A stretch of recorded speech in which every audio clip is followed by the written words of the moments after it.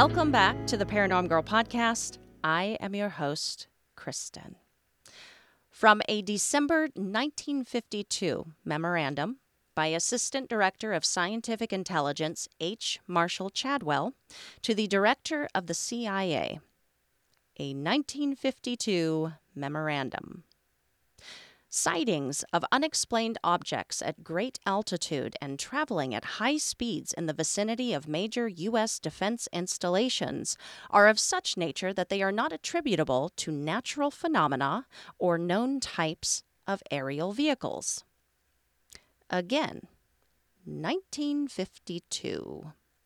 Why am I hammering on the date? Because it was 70 years ago. 70 years ago, we were arguing whether these unexplainable objects performing feats that were not attributable to anything known at the time in the day, whether they were something quite explainable or not. We're still doing it 70 years later. I feel like I am going crazy, or I am just surrounded by crazy, because how long are we going to do this? I am sure that you have all gotten a chance to watch the most recent subcommittee hearing on UAP development and progress made by AARO. I'm late on the draw to this conversation. That is okay. Far better podcasts than myself have hit that nail on the head really, really well. I will say, just so you know, I fall into the disappointed camp.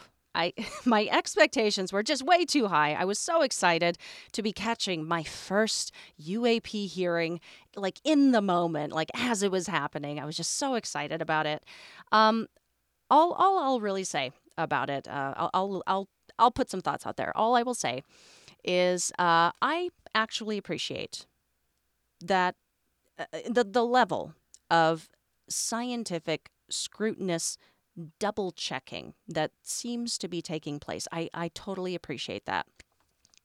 I am still waiting on Kirkpatrick, though, for those final numbers, the answer to the question about resolved and unresolved cases left still. He skirted right around any real numbers on that one. Did you all notice that? I've still got my note somewhere floating around here somewhere with 650 written at the top and resolved and unresolved written underneath. Like, I was hunched over my computer, like pen at the ready, eyes just blinking expectantly at the screen for like 10 minutes after the question was asked before I realized, oh, he's not going to answer that. But yeah, in the aftermath of it, I was thinking, the thought that I had was, how cool is it? How unreal is it that our government is even having this conversation, is still having this conversation? Like, when the Air Force brushed their hands of the accumulated UFO dirt back in the 60s, they were like, done and done. We're never going to have to talk about this again. Like, the subject got some staying power, right? It just won't die. It can't die. There is something to it, I think. I hope you all enjoyed the conversations over the mid-season break. What an amazing lineup of guests, right? And that will continue. I have an incredible lineup coming up over the next month. Today, however, we are kicking off the second part of this season, all about UFOs and ET. We are kicking it off with a deep dive into the nuclear connection. Ooh, why do ETs seem to have this strange obsession with our Earth-destroying toys? I do not know the answer to that, but numerous incidents since the birth of nuclear facilities and warheads highlight this obsession. So we will be diving into some of those incidents today. One more thing before we start, real quick. I recently posted a pic of me on Instagram wearing my brand new kick-ass I'm Dead tee, compliments of Black Metal Brunch. I am obsessed with this shirt. It's in the wash right now because I keep wearing it. So I beat the hell out of my regular lounge around everyday wear, right? This shirt is going to last me. Like, it's substantial fabric. It is well made, and the design kicks ass. All of their designs kick ass. For all of my horror, true crime, witch talk, metalheads listening out there, take a peek at the rest of their catalog. I am sure you will find something in there that speaks to your soul, like the phrase, I'm dead, speaks to mine. It feeds mine. So if you do find something that you think is awesome, and you will, right now you can use the code PGP and get 10% off of your purchase. So shout out and thank you to Black Metal Brunch for my new threads, yo. I love it. I think that is it. I think that's my preamble. Let's get into this. Let's deep dive and take a look at the nuclear connection. David Schuer, who was a crew member with the 455th and 91st Strategic Missile Wing at the Minot Air Force Base in North Dakota, tells of a rather interesting and terrifying interaction with the unidentifiable. He reported to UFO investigator Robert Hastings that at the time he was a first lieutenant, and on the night of the event he was acting as deputy commander while the base commander was asleep. This event took place in 1967. And Robert Hastings, by the way, focused a lot of his research exploring UFO-related incidents at nuclear weapons installations and facilities. If you are particularly interested in this side of the UFO topic, you can read his book all about it. It's called UFOs and Nukes, Extraordinary Encounters at Nuclear Weapons Sites. Schuer reported that he was pulling alert in the Echo launch control capsule when the Alpha capsule, a missile location east of Echo, reported over the primary alerting system that their security personnel was observing a large, bright object hovering over some of their sites, moving from missile to missile.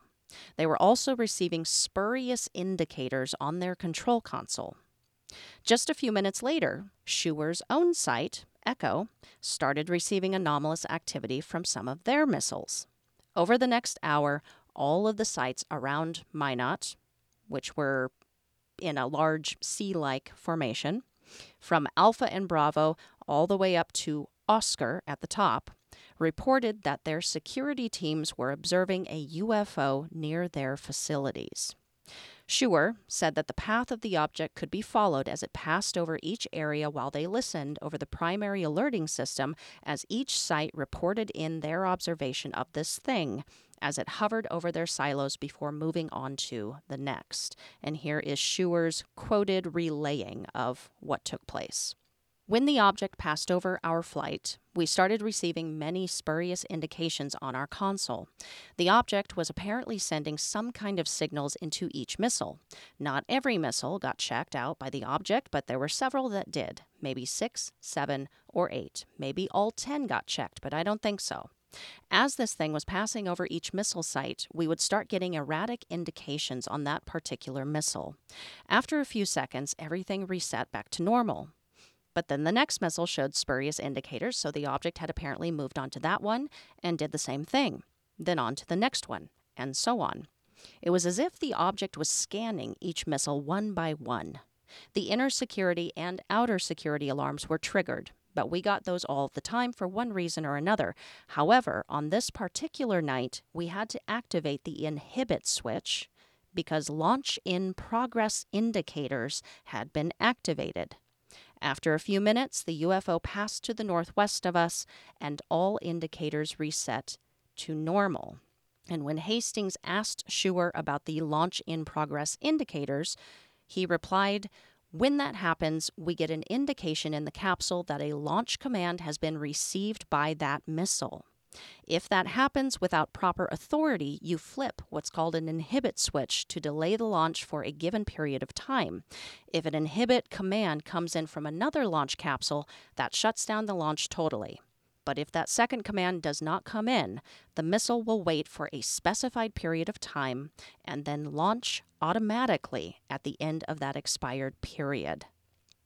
Scheuer told Hastings neither he or his commander or any of the other men who played a part in the event were ever debriefed following the incident. He said upon his returning to base the following day, he and his commander were met by the operations officer who basically told them nothing happened, nothing to discuss, wrong number, who dis, goodbye.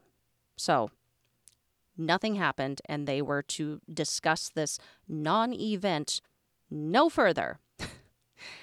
When asked about his personal assessment of what took place that night, Scheuer told Hastings, "Oh, I think something was up there, scanning the missile, seeing what was going on."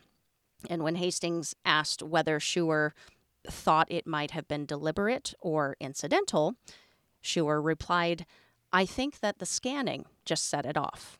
It set all kinds of things off. We were getting all sorts of indicators. There were some kind of signals being sent from the object to the missile that inadvertently triggered the launch activation, but I don't think it was deliberate. I hope not."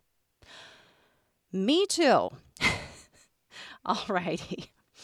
Before we move on, let's shout out today's sponsor. Support for the Paranorm Girl podcast is brought to you by Manscaped. Our friends at Manscaped now have beard products and are going even further with their brand new Weed Whacker 2.0. Go ahead and tell the world the leaders in below-the-waist grooming are traveling north of your man's South Pole. The new Weed Whacker 2.0 and their new beard line confirms they have all the best tools for his hygiene toolbox. Time for you to upgrade his game by going to manscaped.com and using the code PNG for 20% off plus free shipping. How does Manscaped help men look and feel their best? I can speak from my personal experience thus far. It makes it easier than ever for my partner to craft his signature look, to smell fantastic, to feel clean, and most importantly, confident when he is unleashed unto the world. They provide all of the things he needs to create and maintain well-groomed facial hair with the Beard Hedger Pro Kit. He keeps his nose and ear hairs in check with the brand new Weed Whacker 2.0. And when the upstairs is done, we cannot forget about all of the things that take place behind the scenes. Manscaped has the tools and products needed for the full body grooming experience. It is the whole package. Speaking of package, Manscaped's Performance Package 4.0 now comes with the Weed Whacker 2.0. And of course, all of the other below-the-waist grooming products that Manscaped is known for. So Lee easily covers all of his bases. And he is looking incredible. And he is feeling his best in the process. So it's time. It is time to do the same and upgrade, my dudes. Get 20% off and free shipping when you use code PNG at manscaped.com. That is 20% off with free shipping at manscaped.com when you use code PNG. Trust Manscaped for the only right tools for the job. So, Minot Air Force Base in 1967, an unidentified object seemingly sent, whether deliberately or accidentally, sent signals to activate nuclear missiles. Unnerving stuff. Would you believe it's not the only time that this has reportedly happened? Retired Soviet Army Lieutenant Colonel Vladimir Plantanev while being interviewed on ABC News in 1994, described an hours-long UFO sighting that took place October 4th, 1982, near an IRBM base outside the village of Belakorovich in northern Ukraine. He said, "It looked just like a flying saucer, the way they show them in the movies. No portholes, nothing. The surface was absolutely even. The disc made a beautiful turn on the edge, just like a plane. There was no sound. I had never seen anything like it before." As described by Robert Hastings in his article, he published it in 2008, and it is titled "Remarkable Reports from the Missile Field." While the UFO was still in the vicinity, an unspecified number of nuclear missiles suddenly activated. As the horrified launch crew looked on helplessly, the automated launch sequence was enabled without proper authorization, and then proceeded to count down for 15 terrifying seconds before aborting and returning to standby status.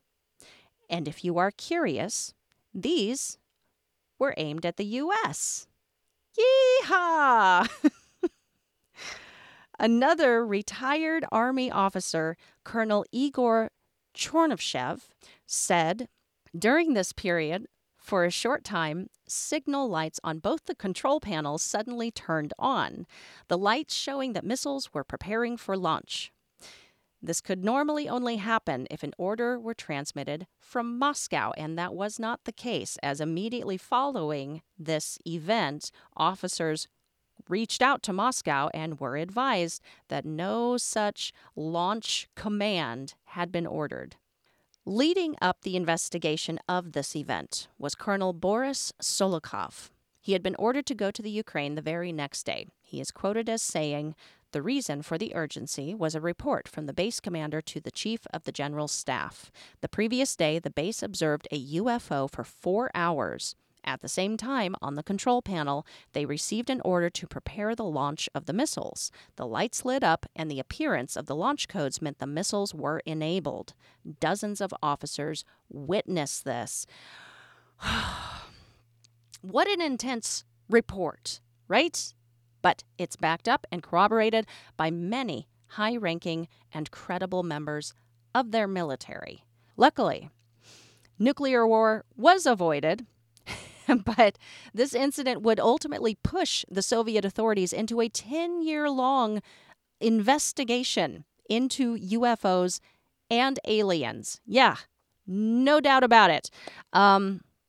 If you would like to hear more about this or other similar Russian and Soviet UFO events, tune into the recent Weaponized episode. It is called Russia's Secret UFO Files. I have talked about this show before, and if you're not listening to it, start listening. It is hosted by Jeremy Corbell and George Knapp.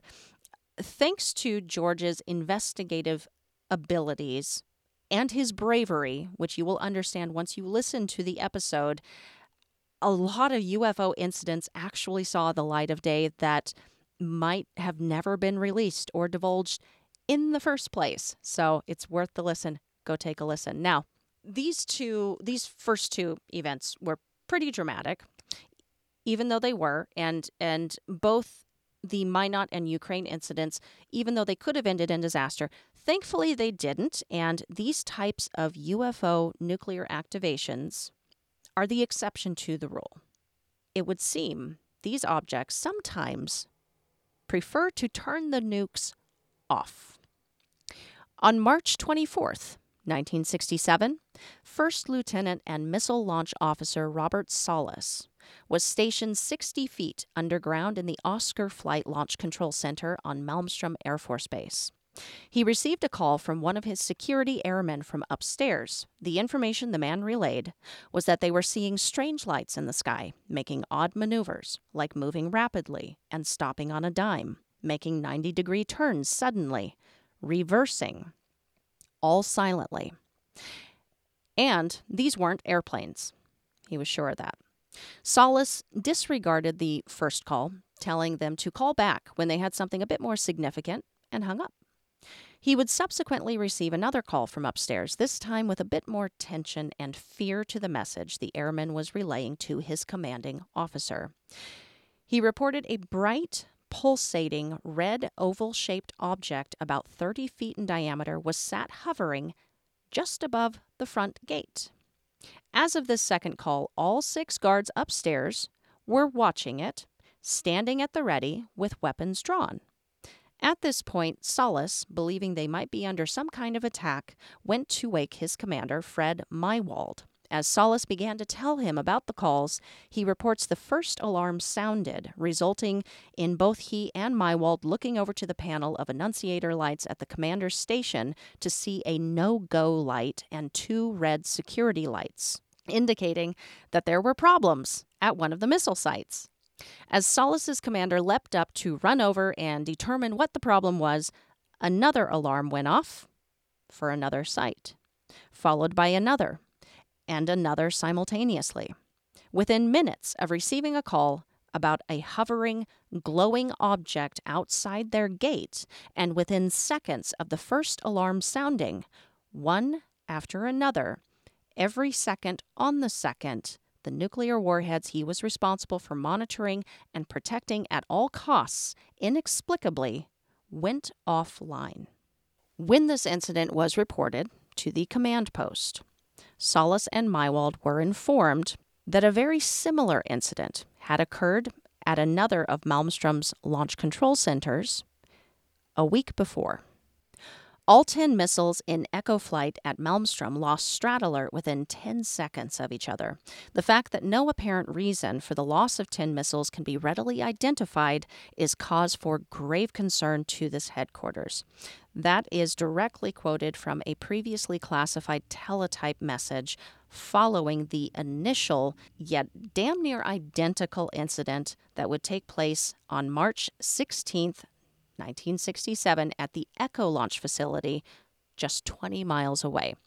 And the officers at that location also reported seeing strange objects doing strange things in the sky prior to their nukes getting shut down. It was discovered that the individual missiles' guidance and control systems had malfunctioned in succession. What are the odds of that? Salas began to openly discuss the Oscar incident in 1995, and since going public has been invited, along with other servicemen who were witnesses, to address the National Press Club on their experience. He also spoke about it at the International MUFON UFO Symposium in 2007 and Larry King Live in 2008, and has extensively investigated it together with Jim Klotz, locating and interviewing dozens of witnesses and others with knowledge of this case. Additionally, he recently testified to the federal government, namely AARO, about his account. He and others like him believe the public has a right to know about UFO involvement in the missile shutdowns, and has said that he wants the Air Force and the government to come forward and just acknowledge that this phenomenon is real, because he is of the opinion that the historical stance the U.S. Air Force has taken, that no UFO reported, investigated, or evaluated by them indicated any threat to national security, is a falsehood. Other events that involved UFOs and nuclear missiles include Warren Air Force Base in Cheyenne, Wyoming in 1965, Minot Air Force Base, 1966, Minot Air Force Base, 1968, Minot Air Force Base later in 1968. What is going on over there, Minot? Lake and Heath Bentwaters? Anyone? The Rendlesham Forest incident? The Roswell crash could be argued to be tied in there. Roswell was home to a pretty important bomber squadron back in 1947. And hell, there were reports of metallic sky boogers flitting around when and where the atom bombs were dropped, and all throughout World War II.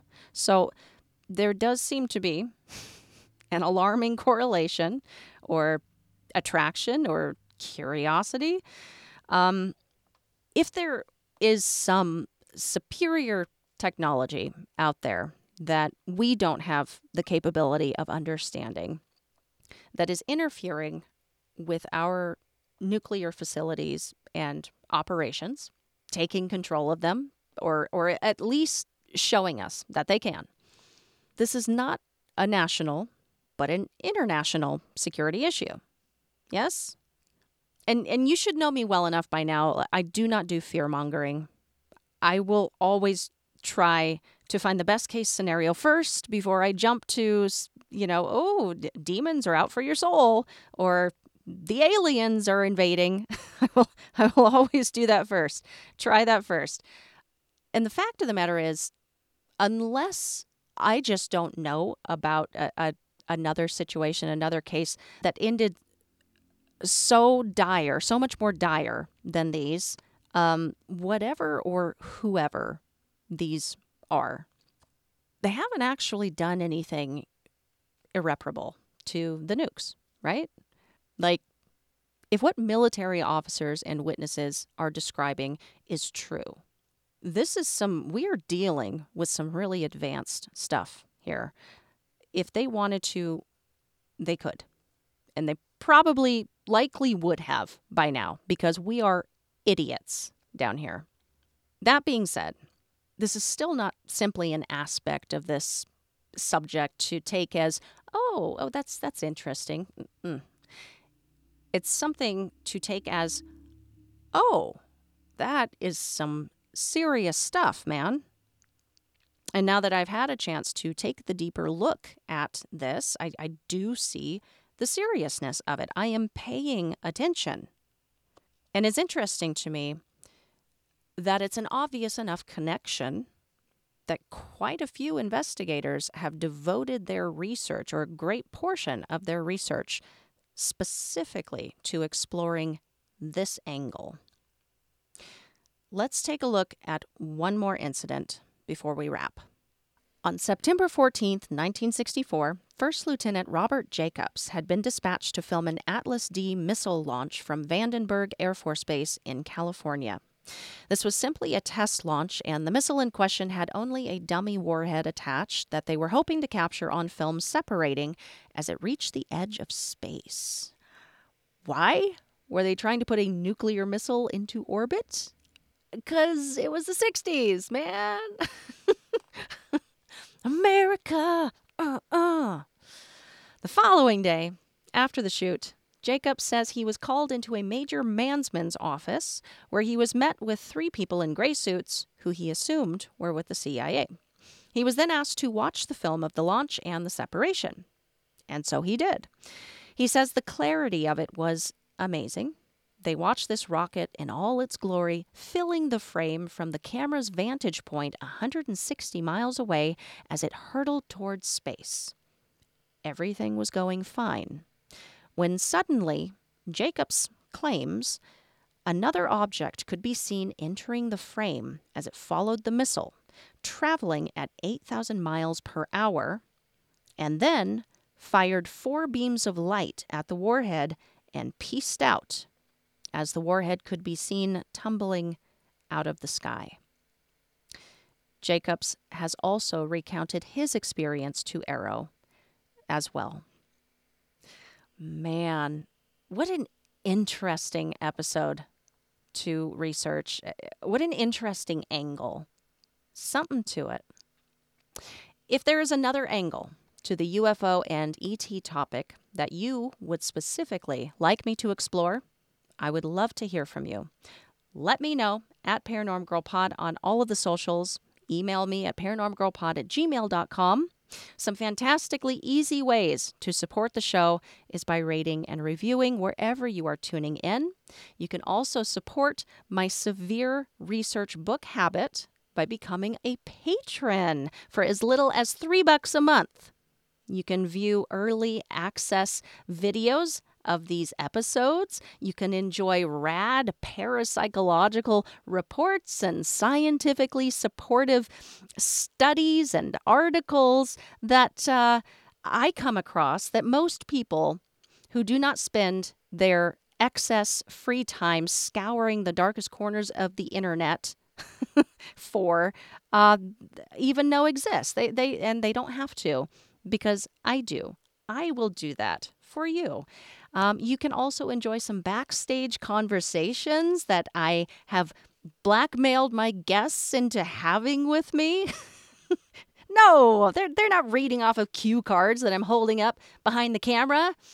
And those tears are ones of joy and happiness to be there.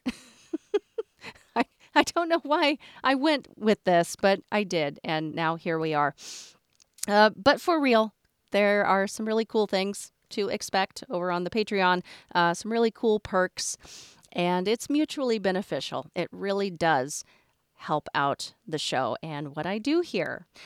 That is going to be it for us today. It feels like it's been forever since I did this, but let's do a final note.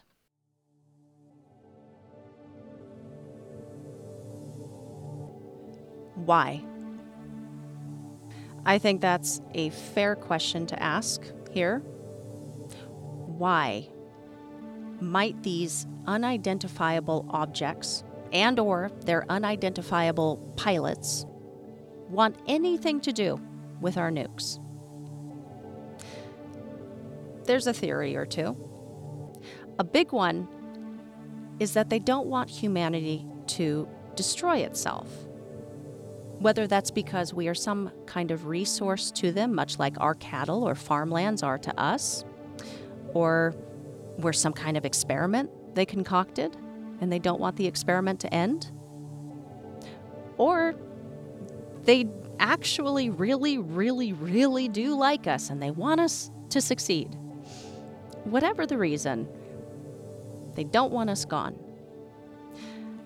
Another that I have heard is that it's a security measure they take to ensure that our nukes and radiation don't make it out into space or rip holes in the interdimensional fabric, unintentionally destroying other planets and life forms out there in the process. Okay?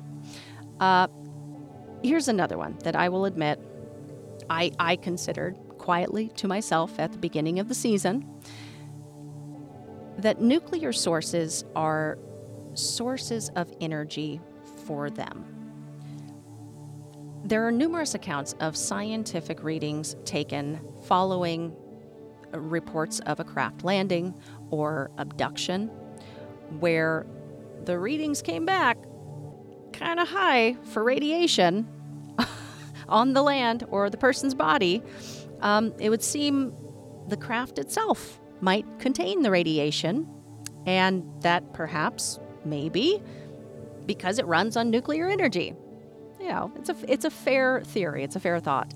But is it about energy consumption? Like, where does that leave the thousands upon thousands of reports that have nothing to do with nukes or Air Force bases? What about sightings around open bodies of water, electrical power plants, the White House, farms and ranches, forests? You know, there are plenty of other correlations with plenty of other locations that have nothing to do with nuclear power. It's still an obvious connection, but maybe there's more to the story. And yet another theory is that it ain't got nothing to do with anything, really. They're just curiously poking around, seeing what we're up to, seeing what's going on down here. Not quite as alarming. Like I mentioned earlier, if what the witnesses describe is true, we're dealing with something incredibly technologically advanced. If they wanted to hurt and destroy us, they could have by now.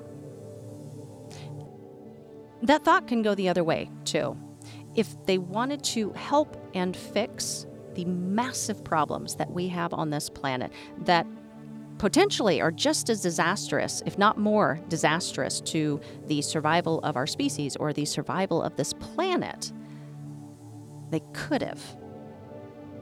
Maybe it really is just as simple as a curious bystander effect.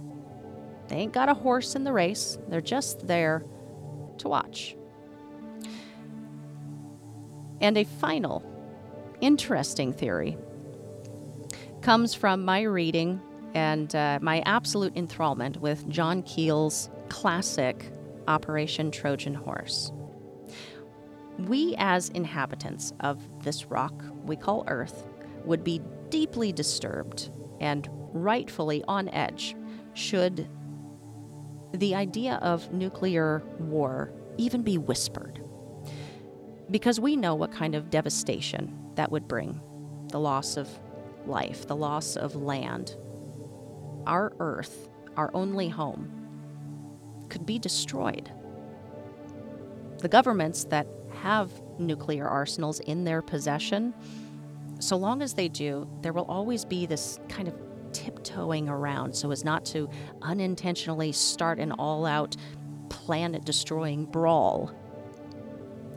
We have them, but we're not going to use them, because as soon as you use yours, the receiving party is going to use theirs, and we'll just all go out together. It's a pretty alarming prospect. Because we don't want our only home that we all have to share destroyed. You see where I'm going with this? Are you picking up what I'm putting down? What if these beings, entities, whatever you want to call them, aren't from anywhere but right here? What if that is why they are so concerned with keeping an eye on the nuclear situation? And this is just a theory. John Keel speaks about it quite a bit more eloquently than I can in these final moments. But if you think about it, it would explain a lot of unexplainables with this phenomenon, and something worth considering, that we might be sharing the Earth with something that is not necessarily paranormal, not necessarily physical, but is paraphysical. Something that is both here and there. Something that some people see and some people don't. Something that we can see with our physical eyes, capture on camera, but not all the time. Something that can abide by physics and in the next instant give a big old middle finger to it. It's weird, I know. I do love a good theory, though. That is a wrap for today. My conversation next week is not going to be one you want to miss. I will be speaking with someone you might consider an expert on the topic of abduction, and also one of the most well-known cases in our lifetime. Don't miss it. Until then, stay safe, keep the nightlight on, and sleep with one eye open.